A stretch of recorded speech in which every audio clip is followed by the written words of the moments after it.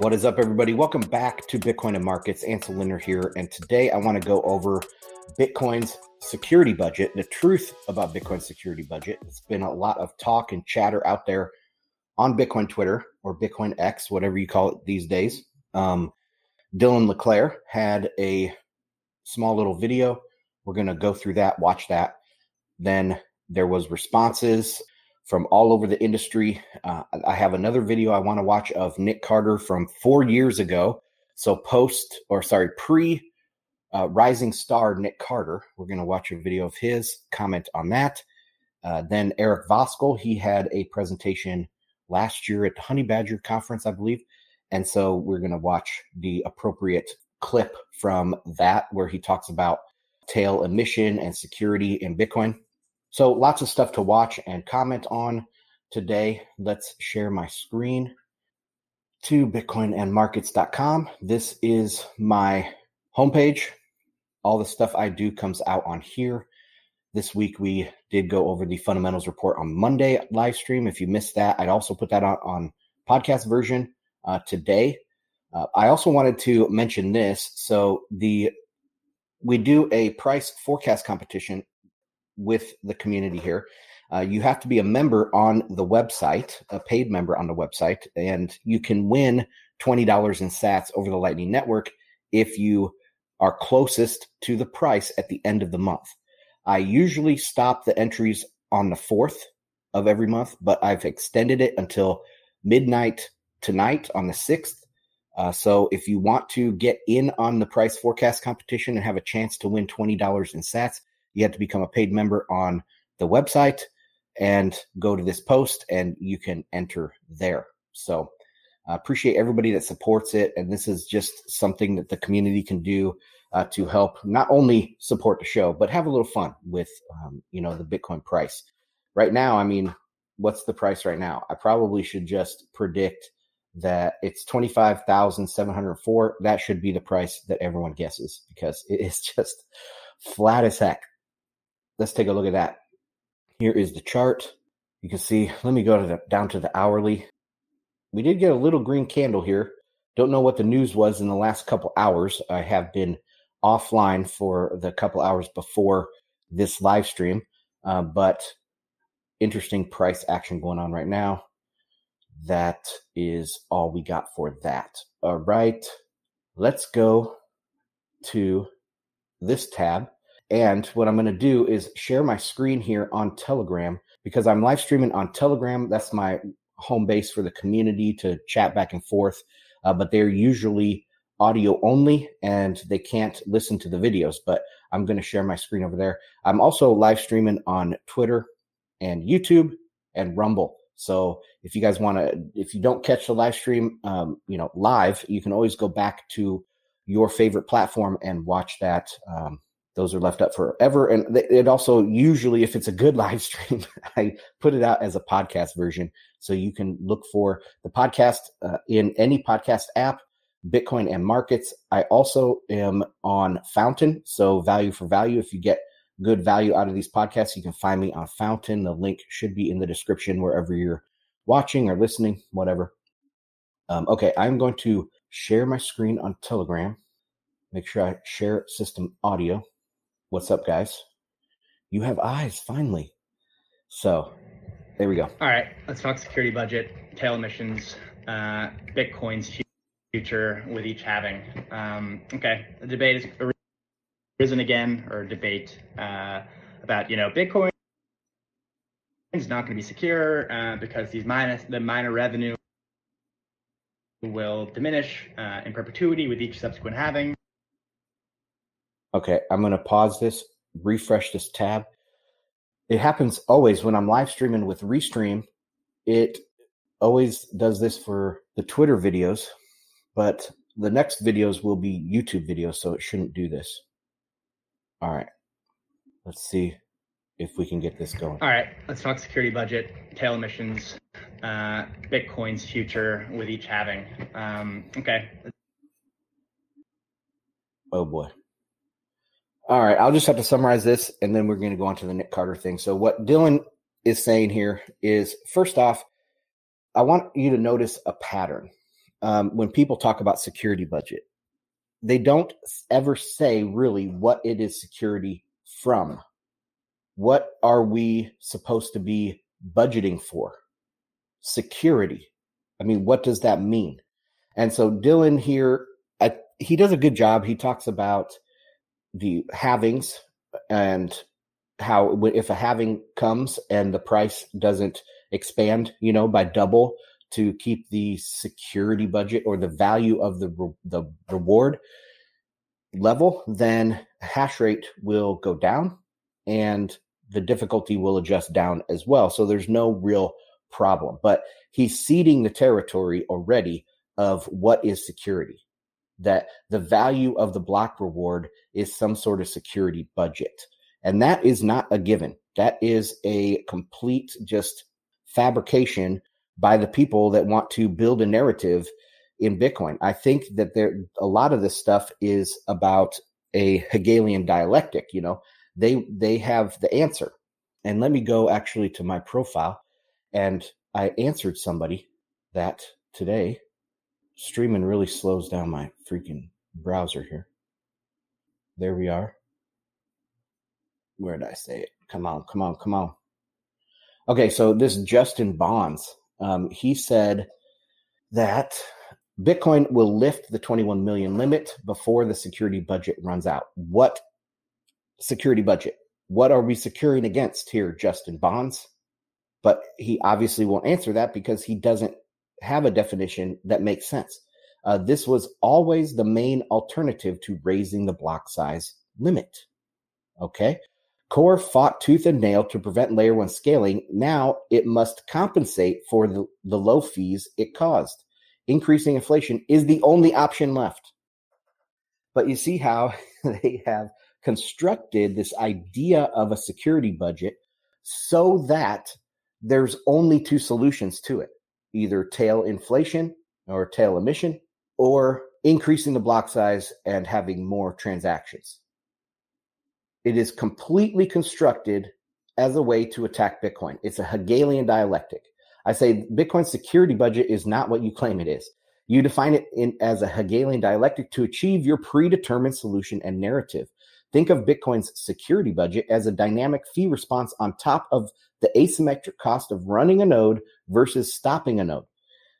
I'll go into that more, but the main idea here is that a quote unquote security budget for Bitcoin is dynamic and it's fee based, which we'll get into that with Eric Voskuil here in a second. Let me get into now Nick Carter. This is back at the MIT Bitcoin Expo in 2019, and he's talking about Bitcoin's security budget. Let's see if he defines it. Okay, that is the first thing you should look for in this debate, is if they define what security is. All right, let's go. So the title is a bit of a misnomer, actually.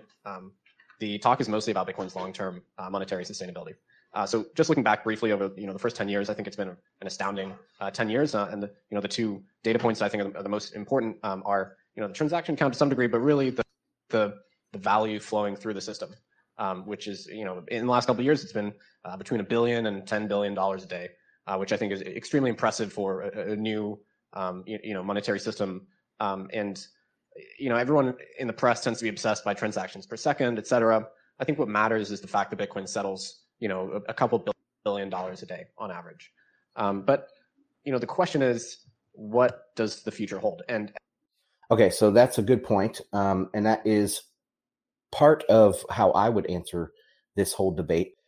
The value throughput, how much is settled per day on the Bitcoin network? He said back here in 2019, that was after the bottom, I believe, of the last bear market going into a new bull market, and 2.5 million or 2.5 billion a day, he said. I looked it up today, and that's still about the average. We can get up to 5 billion. During the big peak times, we can get up to 10 billion, but the average is about 2.5 to 3 billion a day. Now, what happens when we're settling 5 trillion a day? And he'll get into that a little bit here. Let's see if he defines security anywhere.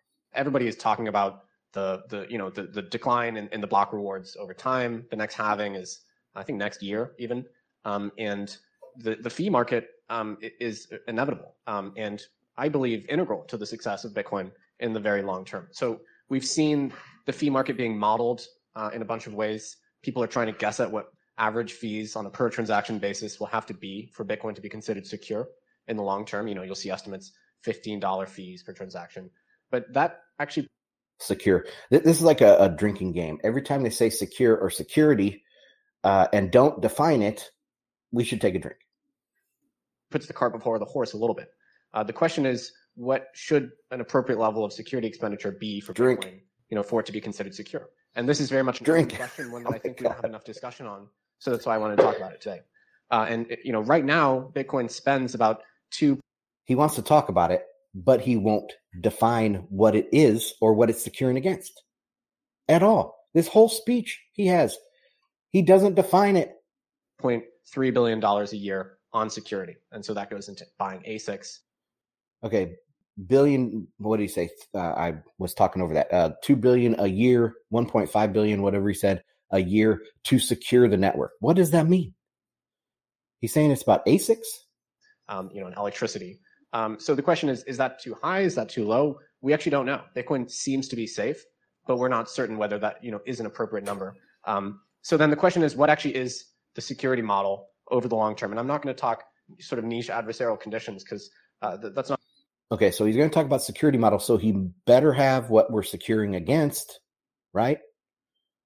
What does he even mean by it? Not something I know a lot about, but I'm going to talk in broad strokes here. So, what does our Lord and Savior Satoshi have to say about this? He says, well, if, an attacker can be overpowered by, all of the honest players in the system, then Bitcoin is assumed to effectively be secure. Okay, so Satoshi said, if a majority of CPU proof of worker is controlled by honest nodes, the honest chain will grow the fastest and outpace any competing chains. Okay. Secure. And there was a lot of discussion in the early days of Bitcoin because there was no formal proof of this. It worked in practice and not in theory, which really scares academics. They don't like that. So Satoshi, he didn't actually give us that much detail on the security model, which is okay. So he kind of left us to fill in the gaps. So the main contention of this talk is that there's a few ways to think about Bitcoin security. Again, I think there's. Okay, so Satoshi said the only thing you're securing against is a 51% attack. Why did he say that? It's not because Nick Carter or other people now have discovered something that Satoshi didn't think about. It's because they're thinking about it wrong. And Satoshi was thinking about it properly. So the 51% attack is basically a double spend attack or a empty block attack, a censorship attack. That's what that is. What other kind of attack is there? What are you securing against here, Nick, other than that? A nation state, he said a nation state attack. What was that? A nation state attack or a short seller attack. Okay, those aren't real. Because a nation state can't do anything other than censor transactions or double spend. What else can they do? Those are the only attacks. That's why Satoshi said that. That's why he left it at that. But you're building on top of it probably because you want to do something nefarious. It worked in practice and not in theory, which really scares academics. They don't like that. So Satoshi, he didn't actually give us that much detail on the security model, which is okay. So he kind of left us to fill in the gaps. So the main contention of this talk is that there's a few ways to think about Bitcoin security. Again, I think there's been maybe insufficient discussion about this, in Bitcoin land. So if you ask most Bitcoiners why Bitcoin is safe, what many of them will say is that Bitcoin spends an overwhelming amount of money on security and hashes on security, right? So trillions of hashes and billions of dollars a year go into buying ASICs, and those ASICs are really, they're non-repurposable, so they're exclusive hardware. So miners have a long-term alignment. But what are they securing? Mining and the money spent on ASICs has almost nothing to do with security.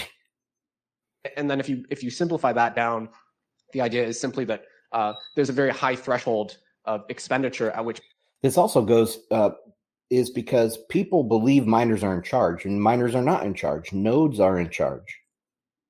The budget, the security budget, if there is such a thing, would be the cost to run a node and to hold your own keys. That's, and the fees, because that's the users, the node operators and the users are paying fees. So that is the security budget. Miners are not in charge. They can't change the code. They can hard fork and create an altcoin, but they cannot change the code on their own. They are providing a service and they're being paid for that service. It's not a security budget or anything like that. Bitcoin is understood, to be secure. So drink. If you ask, high profile Bitcoiners, many of them will answer this. And I can tell you that because I have been asking them. So the idea here is that, you need, 1 Three Gorges dam worth of electricity, and you need to own an ASIC foundry in order to acquire the resources, to attack Bitcoin. So that's very difficult. And so far, nobody's been able to do it. On top of that, you have to want to be a malicious actor. When honest behavior will pay you better than malicious behavior, you have to also just not want to be an honest actor for some masochistic reason, on top of cornering the market in a way that nobody knows.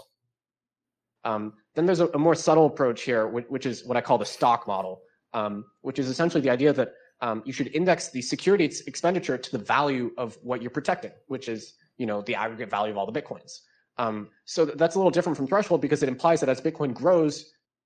Okay, the stock model is about indexing to the value of all the Bitcoins. I think that might be correct, except that the stock is not the total value of all Bitcoins. The stock is the amount of Bitcoins in transit. The amount of Bitcoins, the stock of Bitcoins in the mempool. Then you start talking about fees. Brings you down the fee road, because fees are the actual quote unquote security budget of Bitcoin. You should be spending more and more on security, so that is contrary to the threshold model. And then recently there's this paper by Eric Badish, an economist at Chicago, where he says, actually, you should contemplate really large transactions in 51% attacks, and then you should spend a lot in fees. 30% of transaction volume should be spent in fees, which is really a lot. And I think it was a compelling paper, but I probably don't have enough time to go into that here. So we're just going to leave that aside for now. So really, we're going to talk about threshold and stock models of security, although I do recommend the Badish paper. So to talk about the threshold model quickly, this is really the idea, is that there's some level of sort of annualized security spend at which Bitcoin is safe. And the problem is that we don't really know where it is. Bitcoin isn't being attacked now, so perhaps 2.3 billion is enough. But maybe Bitcoin isn't being attacked now, so perhaps 2.3 billion is enough. He's almost there, but he's unwilling to accept that it's dynamic. Maybe it could be less. There are many, secure chains that don't spend what Bitcoin spends on security, right? So there are many much smaller chains that seem to be okay. So we don't know where it is, and it's sort of an unsatisfying model, perhaps. The stock model, I think, makes a little bit more sense. So the idea is that as the system is more capacious, and as the returns from an attack grow, think about a short selling attack where you sabotage Bitcoin in some way and you short sell. If Bitcoin's worth $1 trillion, the returns from that attack, would justify spending more on the attack, right? So as the prize grows, the cost to attack, attackers in theory would have more resources because the prize is significant. So the idea is that Bitcoin should index its security expenditure. So, okay, let's say the budget is the ASICs and everything, and somebody gets all the electricity and the ASIC foundry, and they get a 51% attack, and they start making empty blocks, and they short sell on exchanges. I mean, there's going to be no liquidity for them to exit their scam. That is the problem with this, is if you are censoring all these transactions, there's no exit liquidity. It's absolutely 100% pure loss just to attack it for some sort of ideological reason. You can't design a security model around a infinite deep pockets pure malicious actor that has no reaction to market incentives. That's one, it's a complete hypothetical and doesn't exist. Okay, so stock model here, once again, it has nothing to do with the overall value of all Bitcoins. It has to do with the value of Bitcoins in the mempool. To something like market capitalization. But that, as we all know, is actually not how Bitcoin works. It does. Okay, that's enough of Nick Carter. Now we're going on to somebody that actually knows what he's talking about, and this is Eric Voskuil. He has long history with Lib Bitcoin, and there was some drama recently. I don't know what it is on Lib Bitcoin. I think it might have been some sort of exploit in there, but he has kind of not been working as much on the repository. That's kind of what I gleaned. But anyway, he was talking here at the 2022 Honey Badger Conference, and he's talking about tail emissions. And he did a bunch of math before this, but I'm going to cut that out. You guys can go back and watch it if you want to. But he's kind of mathematically proving that things are asymptotic anyway. What else? He dives into miner behavior here. But notice he defines security up front. That's the first thing he does. Okay, so why do we care, right? Well, the concern expressed was about declining block reward due to declining subsidy implies lower hash rate. Lower hash rate implies longer confirmation time, which implies lower utility, which implies lower demand, which lower demand implies lower reward, et cetera. And it's a death spiral. That's kind of why this has been raised. So some considerations. There's different aspects of security that we care about, or there's three different things that we really care about in this scenario. Maybe there's some others. Double spend cost. See, he even corrected himself a little bit there using the term security. He said these are the things we care about in this type of scenario. But then he lays this out: double spend, censorship, and price inflation. Censorship, cost, we call this security, and price inflation. Okay, so double spend security is the cost of double spending, right? That's where it comes from. It's not time and it's not hash rate. It's the combination of those. So it should be no surprise to anybody. Reduced hash rate implies more time to achieve the same level of assurance. That's why that item's there. But censorship. So that would be kind of the threshold attack is what he's talking about in that, I would say, comparing that to Nick Carter. Chip cost is something different entirely.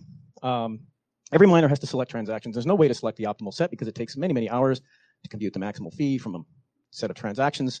So they select transactions on an arbitrary basis, which you could call censorship. But the fact that everybody does it differently and there's kind of no pattern to it means it doesn't really matter.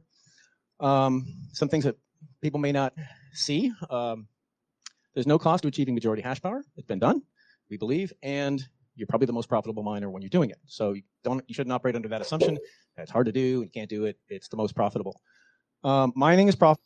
So he said there that a majority hash power miner is the most efficient way to go about it. You want to get the most hash rate possible, and that makes sense.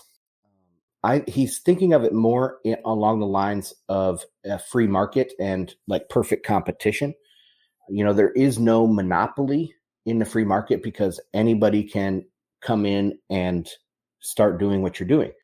So that's the same with mining. Even if somebody has 75% of the hash rate, there's still competition out there for them. And also their incentives are aligned to not 51% attack the network. Of course, it would be really scary and the price of Bitcoin would go down. And so the miners probably wouldn't want to do that. But overall, even if a miner had, say, 75, 80% of the hash rate, they are still restrained by the incentives for honest mining. But anyway, let's get back into this. Profitable to the same extent, regardless of the block reward. The size of the block reward has nothing to do with how much money miners make. I think I had this discussion with Alex Petrov yesterday, and he had no argument with it, right? In a competitive market, you shouldn't operate under that assumption. It's hard to do, and you can't do it. It's the most profitable. Mining is profitable to the same extent, regardless of the block reward. The size of the block reward has nothing to do with how much money miners make. I think I had this discussion with Alex Petrov yesterday, and he had no argument with it, right? In a competitive market, right, the margin you make is going to be the interest rate. So what he's saying there is that the cost to produce a Bitcoin in mining in the long run will approach the market value. And so also profit in a perfect competition market, it approaches the interest rate. Margins will approach the interest rate. So he says mining in perfect competition or in free market competition, in the long run, the cost to produce the Bitcoin will approach the cost to mine it, the cost to mine it will approach the market value. So the block reward doesn't really matter anyway. It's all about the fees and dynamic fees. He's getting into that here. The economic interest rate. So I saw some arguments about, hey, miners should get paid more. Right? If miners are making excess profit, competition is going to come and bring that down to the interest rate. So the size of the block reward is not what is not a question of whether miners are profitable or not. Also, we should consider that it can't be shown that censorship implies falling price, and therefore people would be shooting themselves in the foot.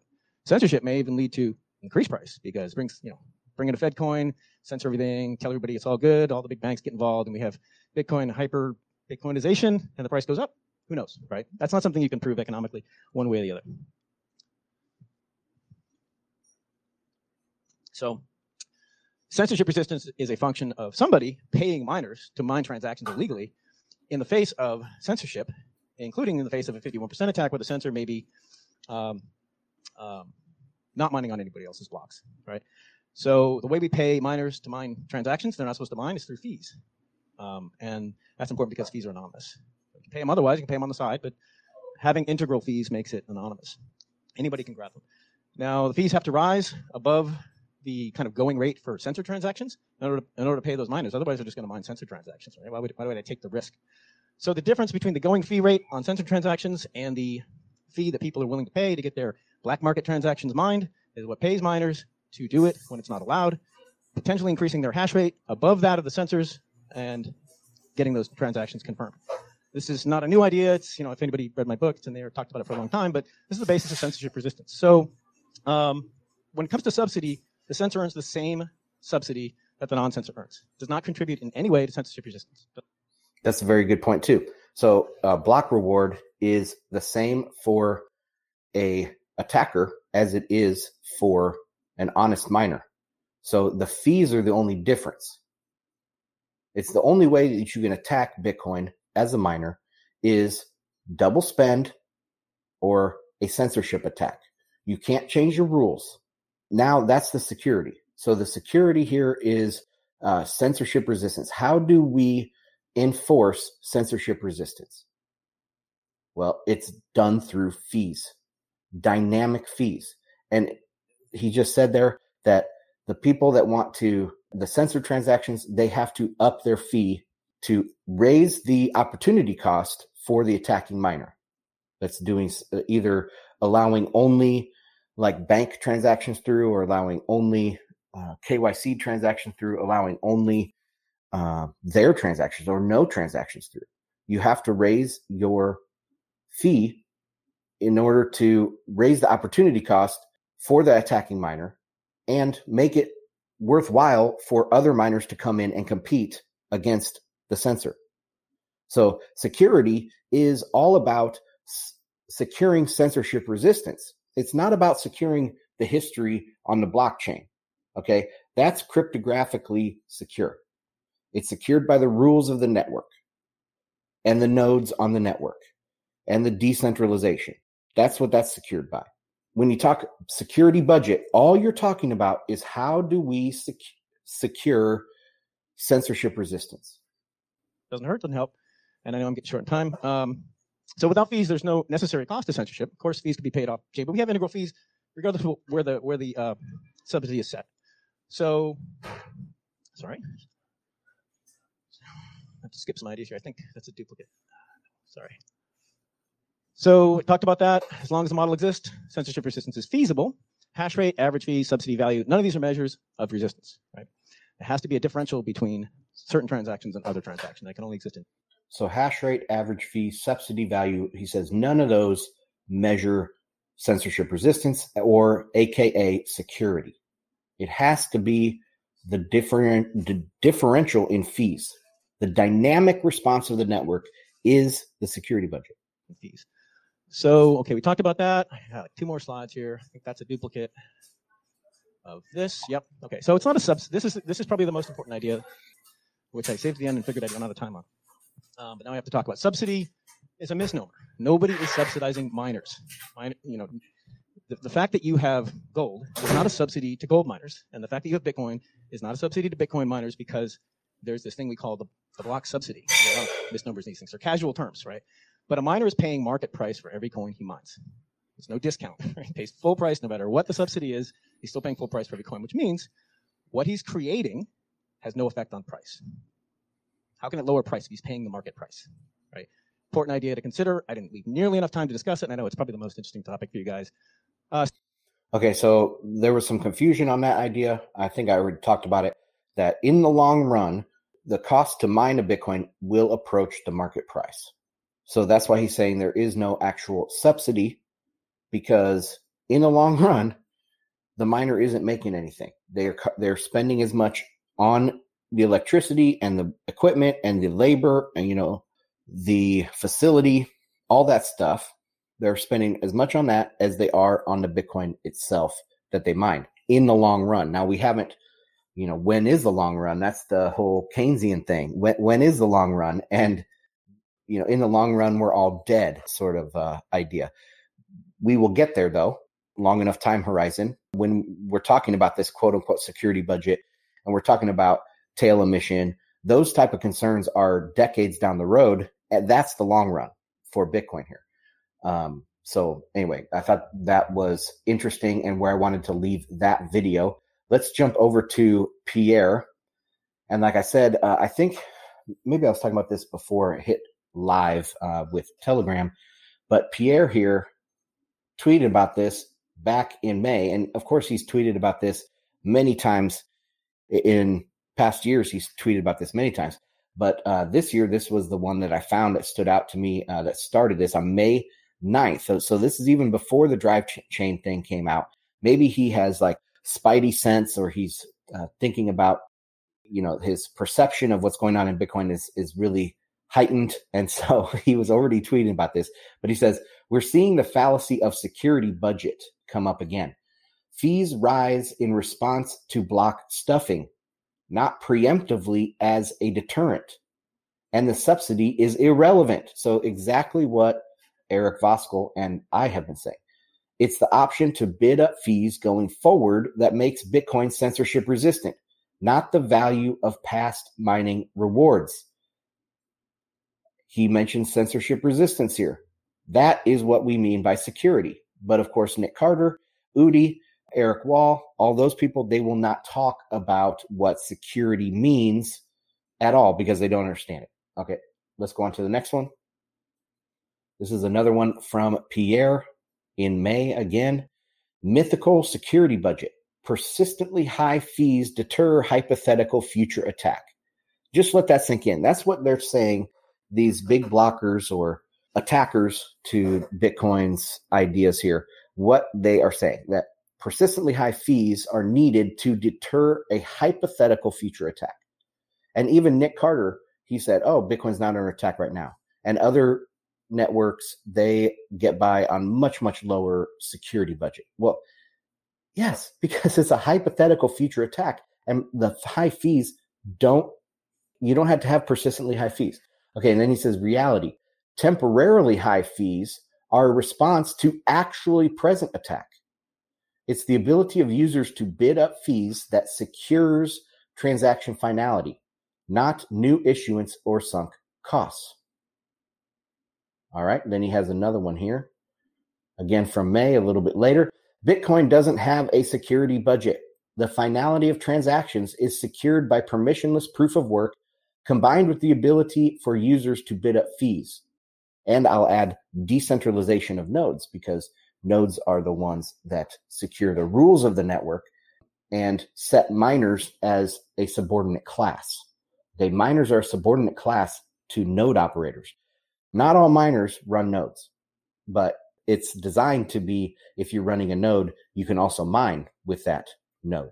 But miners, the action of mining, is a subordinate function to node operators. These are not measurable quantities, they're features of the system. And that's also important. Not being measurable leaves ambiguity and uncertainty for attackers. If it was defined and measurable, they could game it out. It would not be secure. Everything that gets measured gets managed. So it not being a measurable quantity, it being a dynamic future potential, means that it can't be gamed. It's the same way with upgrades. The soft forks and hard forks that I was talking about, I think on Monday, it's the same way. New issuance is irrelevant. Okay, so that is all I have for today, guys. Let me go back to bitcoinandmarkets.com. I'll remind you guys to, if you want to get all of my past content, it's there. If you want to support the show, you do it on bitcoinandmarkets.com. People that are supporting the show, there you can sign up for the September price forecast competition until midnight tonight. That's when entries will be cut off.